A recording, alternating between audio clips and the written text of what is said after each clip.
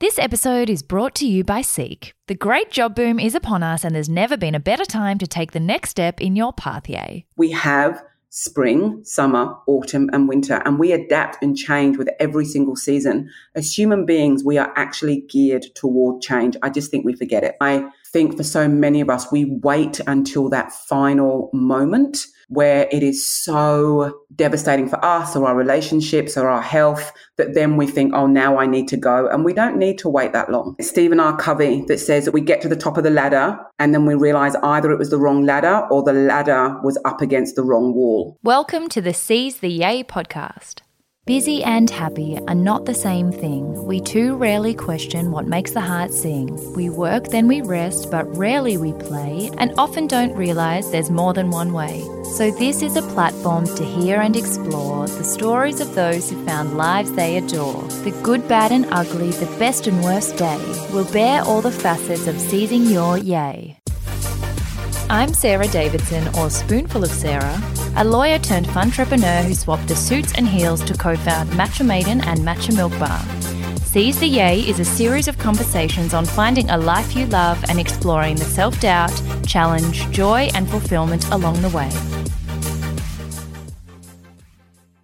Lovely neighbourhood. I'm so excited to present our next mini-series in partnership with Seek. It's brought me so much yay to mix up the format and zoom in on particular facets of seizing your yay, so allow me to introduce Finders Seekers.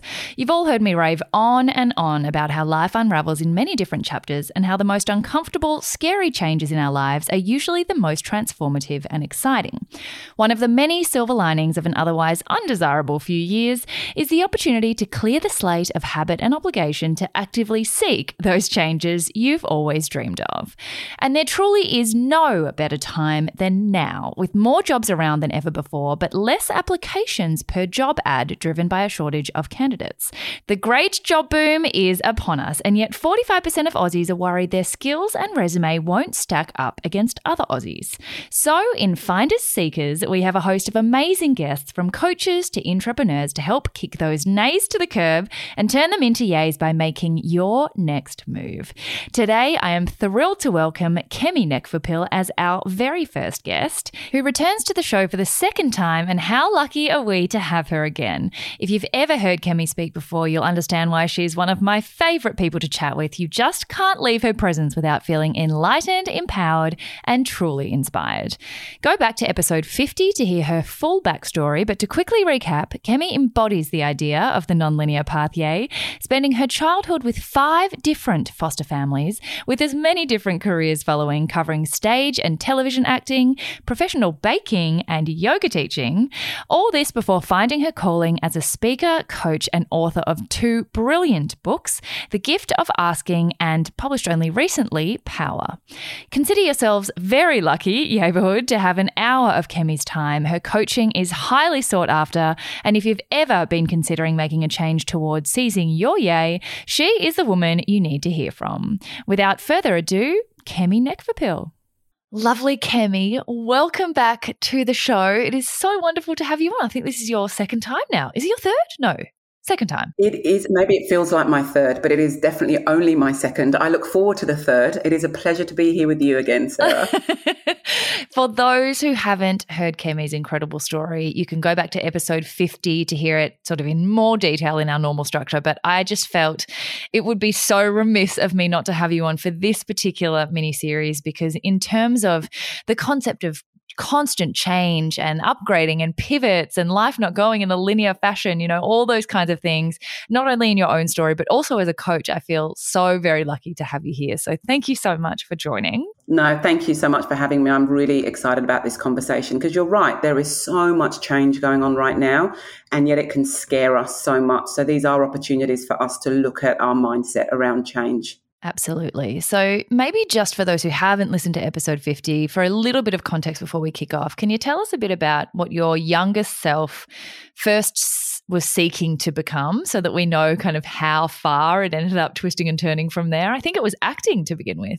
No, it was baking. Oh, to baking begin with. became 4. That's right. Baking, acting, yoga, lots of careers. Yeah, lots of careers. And I think one thing I knew, because I actually had a childhood that was full of change, I think it was in some ways a grounding that made me realize that we can survive change. So even though as a child I didn't choose the change, as an adult I could. And I think I just had that kind of internal resilience to know change is scary. Change can make us feel really uncertain. It makes us question our identity and our value.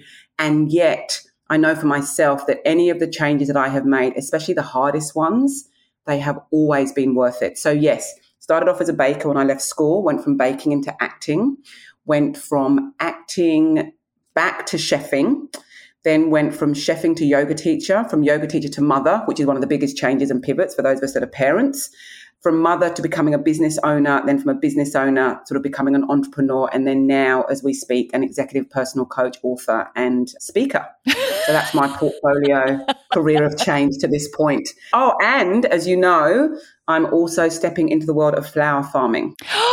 Yes. Yes. So that is another level of change. And, and I'm happy to go further into that because anything, I have no idea how to be a flower farmer.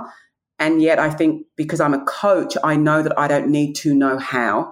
And I'm aware for myself and for my clients of those same reoccurring feelings and questions that we have when we're stepping into something new or when we're leaving something that we're very comfortable with. Yes. Oh my gosh. And this is why you're just the perfect person to speak to, because you do bring so many different perspectives to that question of why are we by default averse to changing our pathways, but why do we need to?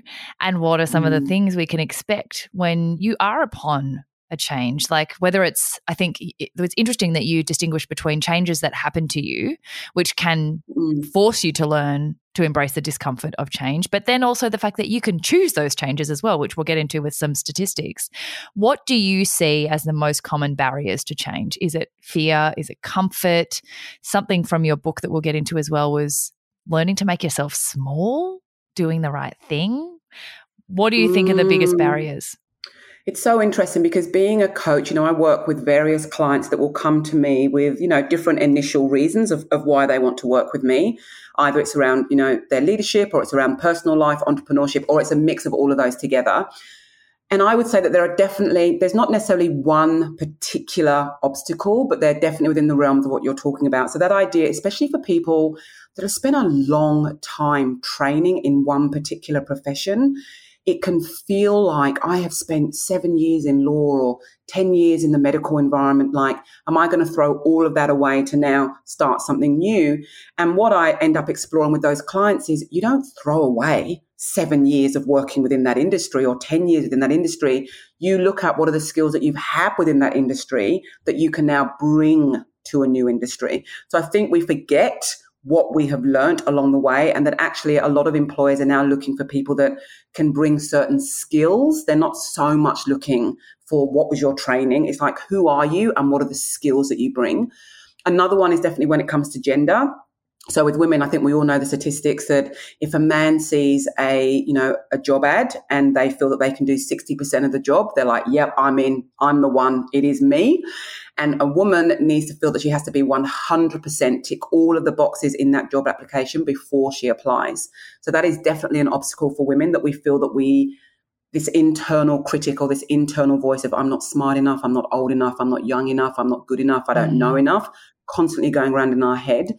And I'd also say that we have somehow been, I don't want to say lied to. Let me just say that the societal structures that we have around jobs is this idea that change isn't an expected thing, but actually we've always been part of change because we're humans and we live within seasons. For those of us, especially that live in places that have seasons, we have spring, summer, autumn, and winter, and we adapt and change with every single season. As human beings, we are actually geared toward change. I just think we forget it. Oh my gosh, that is so powerful. This is why you're one of my very, very favorite people to speak to. And every time I am in your presence, I feel like even the things I knew already, you kind of open my mind up again to how they can apply and how we can break through the things that aren't really useful for us. And it's the statistic you mentioned about men and women applying for new jobs is one of my favorite statistics to share. But I also learned a new one recently in the context of this particular miniseries, which is that all of those factors combined have led to 61% of Australians not wanting to change jobs in the next 12 months, which alarms me because I think of the terrible couple of years we've had, we've also had an amazing opportunity to clear the slate. And when nothing is certain, anything is possible. You can choose really to do anything you want. We've kind of had the chance to stop the momentum of habit and stop the momentum of obligation to choose, where we want to be and what we want to do. So having said all that, you have yourself gone through lots of different changes. And I think having read, you've just released your third book called Power, and very aptly, A Woman's Guide to Living and Leading Without Apology. And I think one of the things that comes with the self-doubt and everything is our conditioning, our societal conditioning to make ourselves small, to do what other people expect of us.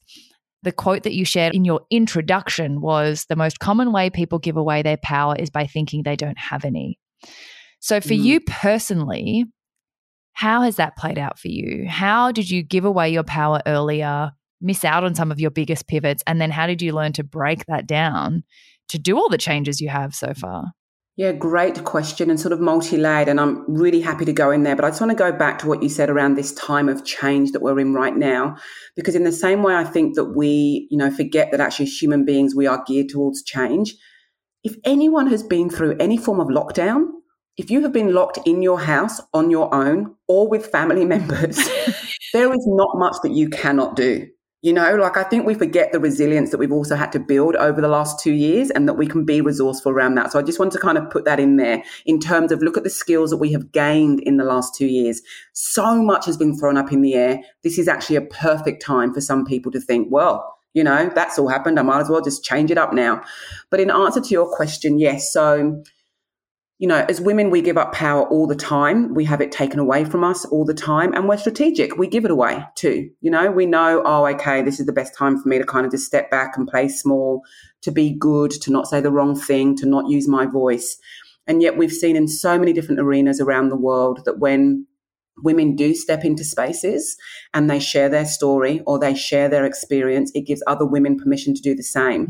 And it's the same within the job market. All it takes is one member of our friend group to say, do you know what?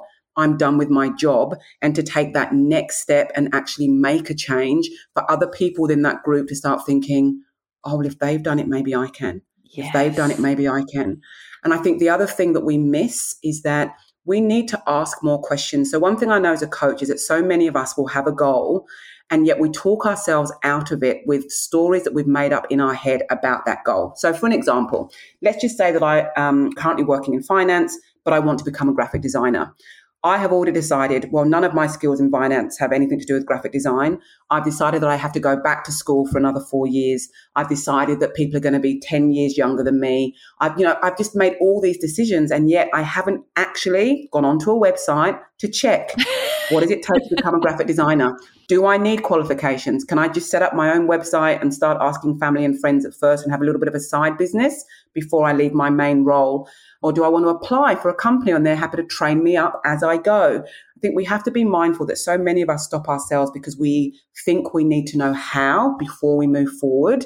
And what I have found in my own personal life and in the experience of my clients, it's the commitment to change is actually what then sparks the how. Right. So in your, enormous pivots from like across industry. So again, coming back to that, do you need to be qualified? Do you need it? Like you haven't just pivoted within a role, you've pivoted completely into whole new identities. What are some of the things you look back on now that stand out as like the things that almost toppled you, but the things you're really glad you pushed through? And did you get better at it over time? I would say that and I think we talk about this a little bit in the other episode, but definitely the hardest and biggest pivot I made was from being a successful actor where I could tick the box around kind of social standing and, financial remuneration and all of those things and all of the joys that come with being a professional actor and an actor that worked nonstop for 7 years, and deciding to leave that, to not really know what I wanted to do for my career, but I knew two things. It wasn't making me happy, and that I enjoyed playing with food more than I did standing on stage 7 years. So I thought, even though I don't know what I want to do for the rest of my career, I do know that I'm happy to play with fruits and vegetables for a little while until I figure it out. Like, that was it. And the reason I got to that point was because I had decided 18 months before I actually left acting that I wanted to. And as those 18 months went on, I got unhappier and unhappier and unhappier and unhappier. And I think for so many of us, we wait until that final moment where it is so devastating for us or our relationships or our health that then we think, oh, now I need to go. And we don't need to wait that long. Yes. But in some ways I say that though, but I'll also say that I did need to get that unhappy, because in my head I was like, but what will my parents think? They want me to be financially stable. I have a job that so many of my peers would want. What a lucky position I'm in. I should be grateful for this. You know, I had that going on, but ultimately it was like, am I happy? No. So am I showing up as a good actor? Am I wanting to be with my colleagues? They were great people and it was a great job, but I wasn't feeling it. So that was when I knew for me, there is someone else that would love this opportunity, and you've had a great run for 7 years.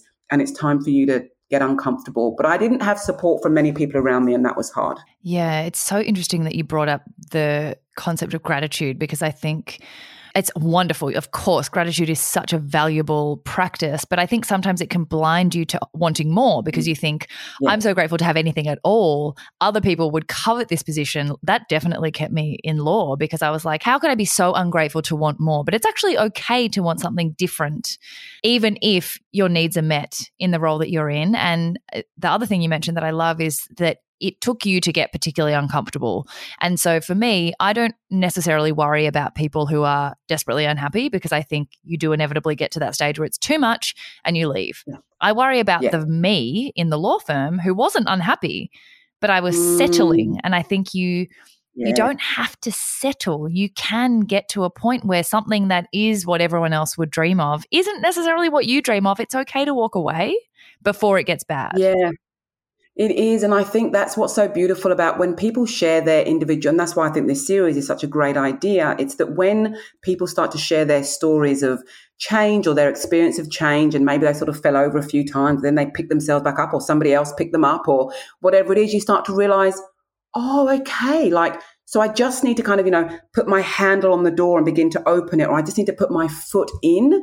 And then after that, I'll take the next step. But you're right. It's when we just think, well, I know the door's there, but I just have to make sure I'm wearing the right glove, and that, I'm the right weight, and that I've got the right dress, and that I've got the right, qualifications, and all of these things until I open the door, and then we die and the door never gets opened. Yeah. And we live at a time now, especially with what's happened with the global pandemic, where we are expected to change and grow. And I think that's one thing we miss, is that as human beings, and it sounds cliched, and I do believe in cliches. I think that's why they became cliches. Oh, I'm with you. Yeah, 100%. Otherwise, people wouldn't keep saying them. But you wouldn't keep saying them if they weren't true. That's just not how it would work. Exactly. Everyone would just go, oh, that's not true, and that'll be the end of it. So the cliche of, if we're not growing, then we die. I have grown through my life, so if we're into professional and personal growth, which I believe that, some of us are consciously, some of us are unconsciously, but I definitely think it's a space most of us would want to step into, that I don't want to be the same person as I was last year. This time last year, I hope that I've changed and I've grown and I've learned things and I've made mistakes and I've learned from those. But, we should be growing. So the career that we chose at 18, if we're still doing that same career, like quite a few years later, you're right. We're kind of stagnating. We're just kind of sitting in this, well, this is what I know. I'll just stay here. And yet the job market has changed so much now that we have the ability to go, okay, I'm going to step into something different. I'm now 10 years in this career. I'm now 7 years in this career. I'm now 30 years, 20 years. And I think I've built up enough skills to know what I want, to know the value that I bring, and I'm ready to open another door. Absolutely. And I love that you touched on that, because that is a really big thing I want to emphasize that I wasn't aware of, actually, that, there are more jobs on the market than there have been in a really long time, but less candidates and less of a pool available than there ever has been before. So it's actually the perfect time to be putting yourself forward for something that, an opportunity you might never have thought was for you, because there are more jobs around. It's the great job boom. It's the perfect time to take advantage of this. But something that's really interesting about what you mentioned about moving away from acting when it was really you were at the pinnacle of that ladder within that industry, and that's that you jumped without knowing what you were jumping to. So on top of the fear of change, there's the fear of the unknown change. There's a fear of like, could it go wrong? Financial security, I think, is a really big one. As you mentioned, becoming a mother, we're not in a vacuum. A lot of people have children who they're dependents, they've got obligations. There's so much to keep in your mind as a concern when you don't know what the next step is. I'm sure you see this with your clients all the time. How do you kind of talk people through? Like, I know that the book is so methodical in the way you lay out the 5 power principles as a way to take control in those situations, live up to our power rather than give it away. How do you move people through those fears and uncertainties, but encourage them to do it anyway? Because you don't want them to miss the chance for this unique cultural phenomenon. You don't want to look back in 10 years and think, there was no better time to do that. Why didn't I do it? And so I didn't know those statistics either. I didn't know that there's this great job pool now at the same time, obviously, as the great resignation. So it's kind of like a lot of people are realizing they want more, and there are these jobs available now that were never available before. So a couple of things. One, I got to a point in my acting career where my agent at the time said to me, we're now at a point that we need to start doing auditions in Hollywood. And that was, when I think about it, that was a time when I realized I don't want the next level of this. Yes. Because that's the other thing, isn't it? Stephen R. Covey that says that we get to the top of the ladder and then we realize either it was the wrong ladder or the ladder was up against the wrong wall. And I just knew, there's your quote. Oh my God, I'm like a moment for this. I need to write down the timestamp. This is the quote I'm pulling out. I think it's one of the quotes that stuck to me so much with the habits of highly effective people, that we need to take the time to check, is this the ladder? Is this the right wall? Because whatever point we are in our life, we are using resources all the time, whether that is life energy, internal resources, external resources. So it's important to keep checking in. Is this where I want to be? This was the right ladder 4 years ago. Is it still the right ladder? If it is, fantastic. And I'm going to segue with ladders now. I'm quite chuffed with myself into what you said around people taking the leap. So this is a really interesting thing. And in some ways, this is a difference between being a coach and being a consultant. So it's important for me that I don't have an agenda with my clients. They have an agenda and I'm there to support them. But I am very open to their agenda changing. And my job is for them to really understand who they are, not who they think they should be.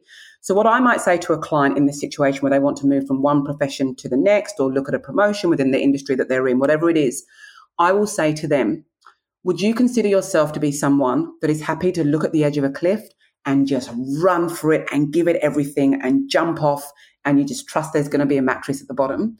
Or are you someone that wants to go to the cliff, look over, see how far down you have to go? You want to take your time to find the perfect wood, to build the perfect ladder that you're going to climb down when you're ready. You've sourced your mattress. It's all eco fibers. It's ready there for you so that when you land, it's there for you.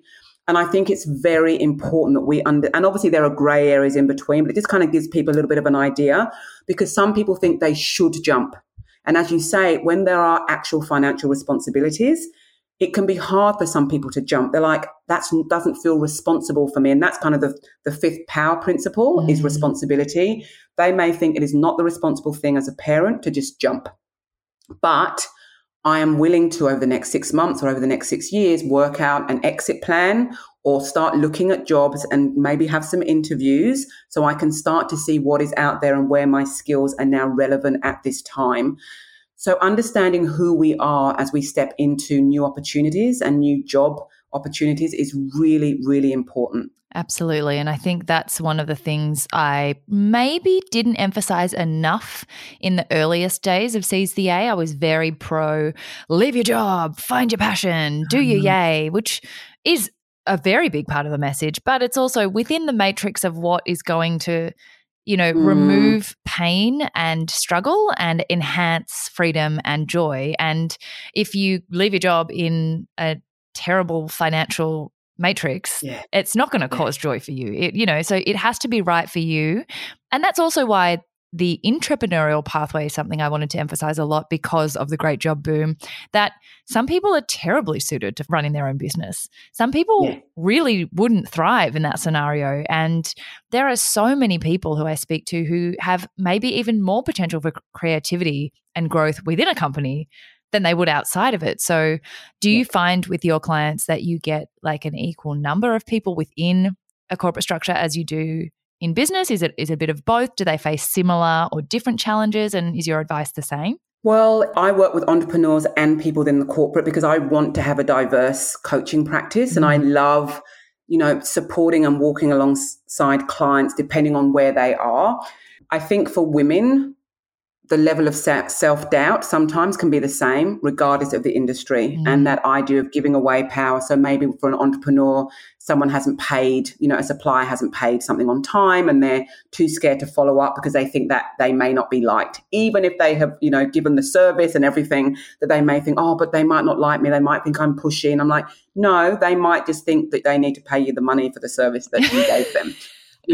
And then in terms of corporate, it may be that a woman has spent, that I've worked with her for a while to get into a particular room. So let's just say that's a particular leadership level. But then once she's in the room, she then has this fear of actually speaking in that room. So then it's like, so what does power look like for you? The second power principle is ownership. It's like owning that you are in that room for a reason and owning that your voice matters. If it didn't, you wouldn't be in the room. The corporate structures in some way are so systemic that no one's in a room by accident. Absolutely. You're there for a reason. So why would you not capitalize on that reason? So in some ways, yes, it's the same in that we're always having to look at what our internal story is, but they're dealing with different day-to-day challenges in those environments. And I found it really interesting that in the subheading of the book is the concept of a woman's guide to living without apology, which must mean that living with apology is something that's more widespread probably than we understand. Even though looking at my own journey, I can see how many times I am the biggest over-apologizer, the biggest appeaser, and I've had to really, talking about conditioning before, it's something I've absolutely been conditioned towards because I don't like confrontation. I like to keep the waters smooth. I like everyone to be happy. And obviously seize the yay. I want, yay, joy, like rainbows and love. But sometimes that's not going to get you anywhere. No, because of the weight of being burdened with making everyone happy. Like, let's just take that, just think of that for a moment. Like, how is it even possible for us to make everybody happy? And I feel like I've learned the only way you can do that is by being nobody or everybody. And in that, if I'm doing that, then I'm not actually sticking to anything, because if everyone around me is happy, I'm obviously shape-shifting and not losing myself in how many different ways I'm trying to, So on that note, for women in particular, but I think for anyone really who's navigating,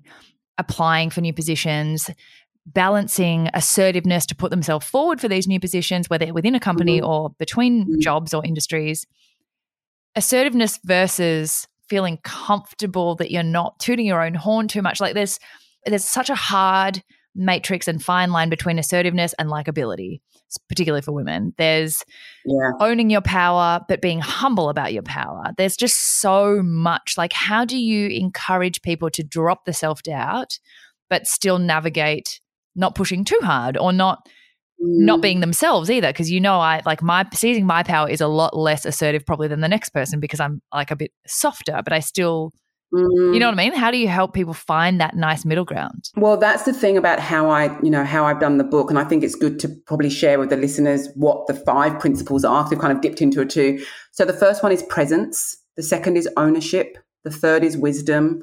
The fourth is equality. And the fifth is responsibility. And I wrote this book so that we as women can look at a different form of power than maybe the power that we think of. Most of us don't wake up and think, oh, I wonder what my relationship with power is. You do. Well, I have gathered information over a period of time, to kind of look at what is it that the world needs from women right now. We have these incredible opportunities, but we don't feel that we can stand in them. And this form of power that I talk about is not about power over and dominating other people. It very much comes from the Oxford Dictionary definition, which is that power is the ability to act or do something in a particular way.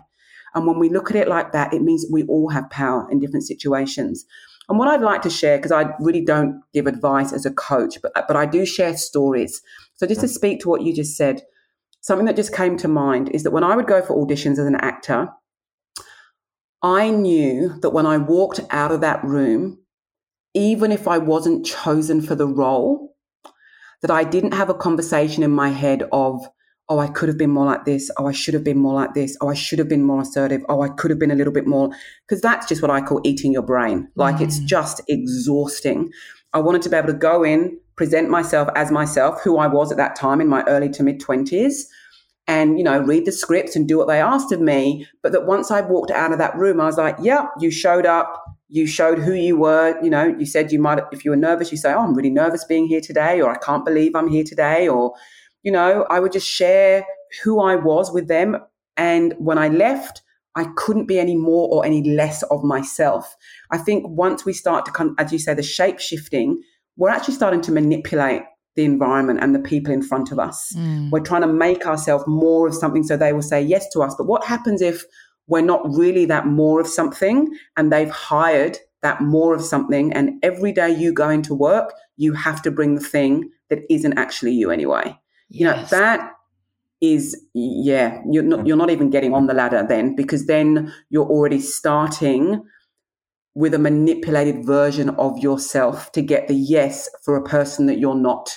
And it gets very complex once you get into that kind of work environment. Lovely neighbourhood. You all know how excited I get about life unravelling in chapters and how uncertainty is the greatest platform for opportunity.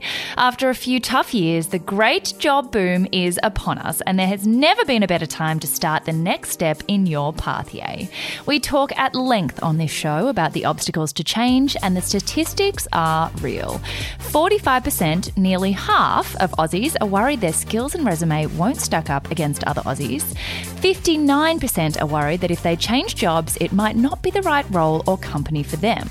But if you let your mind worry that there's a risk it won't work out, logic insists that you must also accept that it could also work out better than you had ever dreamed. Plus, the numbers are on your side. In March, job ads on Seek were up 32% compared to the same time last year and 51% compared to pre-pandemic levels. But job applications per job ad are down 42% compared to pre-pandemic levels, so there are more jobs but less competition than ever before. So if you're looking to change pathways, head on over to Seek and take advantage of the great job boom. Something else that I think you have really helped me with is that idea of rejection. Like in any situation where you're going to be putting yourself out there for newness or growth opportunities, it will almost unfailingly involve quite a few no's before you get a yes. Sometimes the no's are because, the universe is redirecting you towards a thing that is actually suited for you. Sometimes you won't know the reason why you got a no, but if you have come to that opportunity with everything that you are and nothing else, then I agree. You walk away from the rejection going, you know what, that wasn't for me. Because if I came as who I am and it didn't suit, then it wasn't for me. It still hurts. Yeah. It's still uncomfortable. Yes. How do you coach your clients, and relating it back to the idea of the power dynamic in that situation through rejection to get to the yes that is the one that's meant for you? Well, you've already named it actually, and that is the owning that it hurts. So one, be present. Be present to the feeling. Like it just feels horrible to be rejected. And I think we have a society where it's like, oh, no, let's find the silver lining. Let's find the lesson. No, just be devastated. Like eat ice cream, go and lock yourself in the cupboard and feel devastated and own it and just be with, wow, this is hard. But also then we can also sit that alongside with, why am I doing this? So this is hard, but it's not as hard as being in a profession or in a job that is sucking the life out of me and has been for the last few years. Yes, this hurts. I need to call a friend. I need to do whatever it is I need to do, but that actually I'm going to get up and I'm going to get back out there again because my life is important to me. And when we think about how much time we spend at work, it is so important that we craft a life. And that's the thing about responsibility, that it is our responsibility to craft the work environments that allow us to show up and give what we have to give. And if we're not taking responsibility for that, there's nothing wrong about that. As a coach, I just call that feedback. We'll just find ourselves in default careers, living to the expectations of other people, living to the expectations of our bosses. And, I've had quite a few people say to me that they basically looked at the boss that was above them, or the big boss, the CEO, and just thought, do I want their life? Oh, That's the ladder moment. That's the ladder moment again. It's like I'm climbing a ladder, but when I look at the person at the top of the ladder, is that what I want? The way that they speak to people, or the way that they don't see their family, or the way that they don't have any hobbies, or the fact that they don't sleep, or they don't look after themselves, or they're drinking every night? Like, once again, to give ourselves the opportunity to be present to what is working in my life, what is not working in my life. And then the ultimate power is taking responsibility for both, celebrating what is working. Because obviously some people listening to this are in their dream jobs, And I always say, if you're in your dream job, that is not an accident. That is not an accident. You have worked out what you've wanted and you have managed to create that. And then for other people, it is a case of, oh, okay, when I look at what's not working, it's actually the people that I work with. I don't know how you were, Sarah, when you first sort of got into work, but I remember when I was sort of temping as a young, just sort of when you're at college and various things. And I remember going to one job, and this kind of shows, this is quite a long time ago, because VHS videos. I was going into a factory and had to stick stickers on VHS videos. And went in, did that for 8 hours. Yeah, it was a temping job in between drama school. And I think it was 8 hours on a conveyor belt with other people, just putting stickers on the VHS, And we got back the next day and they said, thank you for your work yesterday. It was the wrong stickers. So today you're going to take them all off. And I just went, thanks, bye. I'm not doing that. No, but I have done even more boring jobs than that the people around me have been incredible. But the people at that job were not great, and they were just gossiping, and it just wasn't a nice environment. And I realized what's important for me is the people I spend my time with. That's more important to me than what the job is in itself. And obviously it's a dream job if you can have both. You love your job and you love the people that you get to spend time with. But I think that's another thing. You work out who you are and what matters. Maybe the job isn't the job that lights you up and it's your seize your yay. But I know, as you say this, but it allows you, your job allows you to seize your yay outside of work hours, then that can work. If you just know, no, I'm happy. My job doesn't have to set me on fire, because it allows me to do things outside of my work that set me on fire. But for other people, no, I want my work to have deep meaning and I need to be passionate. And those people we're practiced at rejection. We're practiced at being uncomfortable. It doesn't make it easier, but we do understand it's part of the journey. Oh my gosh, absolutely. That is so powerful. And that is one of the things I think I took out of the book the most, was the idea that even in being someone who's quite practiced at things like self-doubt or imposter syndrome and practiced at the discomfort of growth opportunities, I think it's very, very easy for us to fall into the idea that power means power over somebody else. Like there's a limited amount of power and we've all got to spread it around, and some of us will have more and some of us will have less. And that's how power is generally perceived in society, that those up here have it and those down here don't, to the exclusion of, there's like a finite amount.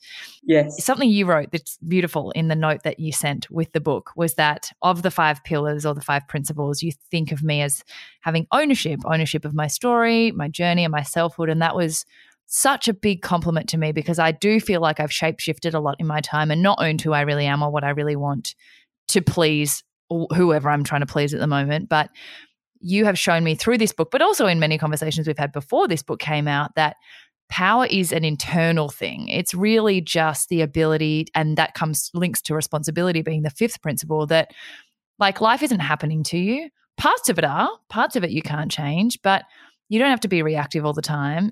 Power just means proactivity. It just means power over your own circumstances. It doesn't mean over anybody else. It's actually not related to anybody else, even though it's used that way sometimes. It just means you can choose that you want yay in your job. You can choose you don't care about yay in your job if you have yay on the weekend. You can choose whatever compromise works for you. And you can also choose that one day the dream job that you thought was your dream job is no longer your dream job. At any one time, you've got the power, and that I think is so valuable. Yeah, 100%. And as I talk about in the book, it's not 21 days to power. We move in and out of power all of the time. We'll walk into certain rooms and feel powerless, other rooms where I feel like, no, I'm grounded in my power.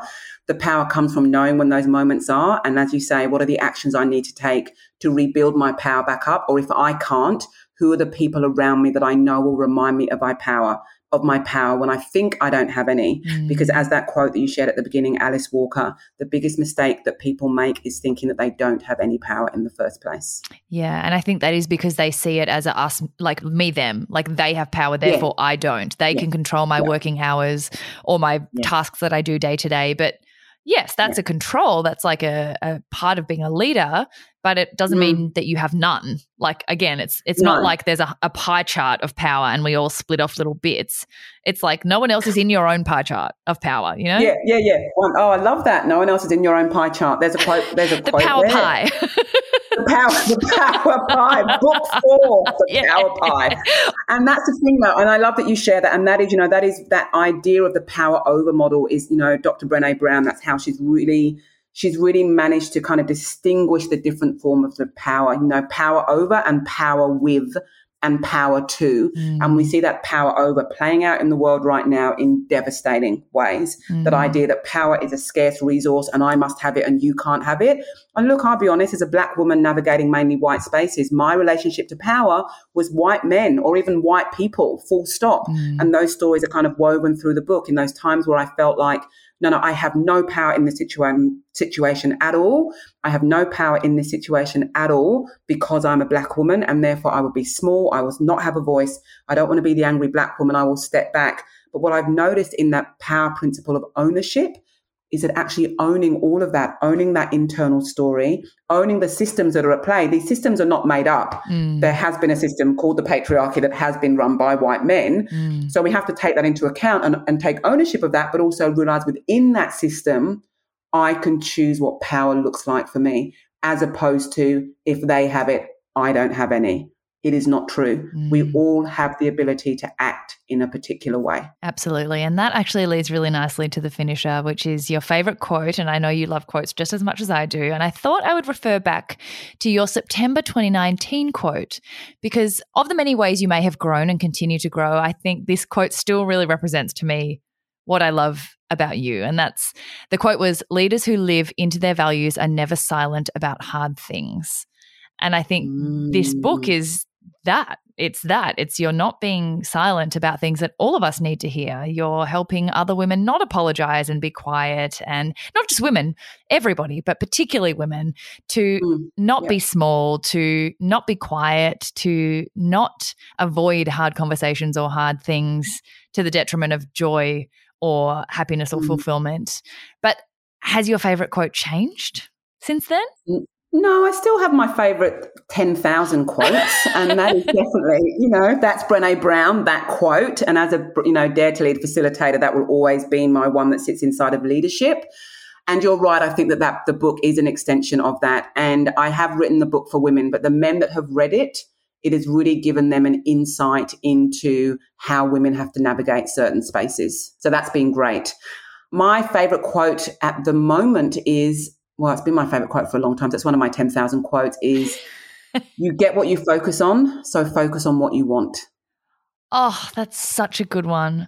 Such a good one. And I can't attribute it to anyone. I'm sorry. I'm not sure exactly who. I just have it as a card here on my desk. But, I think it really ties into what we've been speaking about today, that we can whinge about our boss. We can whinge about the workload. We can whinge about all of these things, or we can look at what sort of a boss do I want?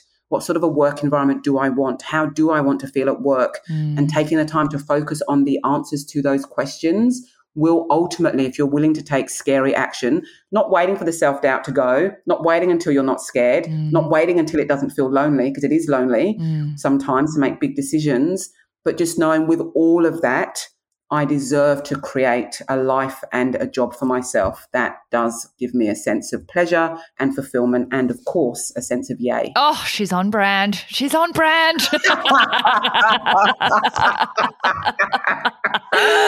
Understood the assignment. Got the memo.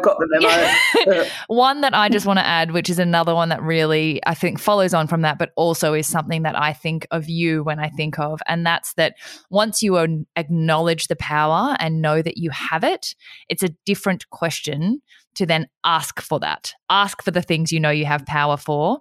And the quote that I come back to all the time is, if you don't ask, it's a no. And for anyone who has a lot of trouble asking with the actual asking, Kemi's other book of 3, her second book is The Gift of Asking, and that goes into a whole nother thing, which is just the language to seize the power that you didn't know you had or thought you might have lost. So for anyone who does also then need the next step, which is how do I ask for that, it's an incredible book as well. So I'll include links to both in the show notes. Kemi, thank you so much for joining. You are always such a delightful, enlightening person to speak with, and the book was brilliant. Oh, thank you, Sarah. It's so good to see you, and let's do an in real life smoothie soon.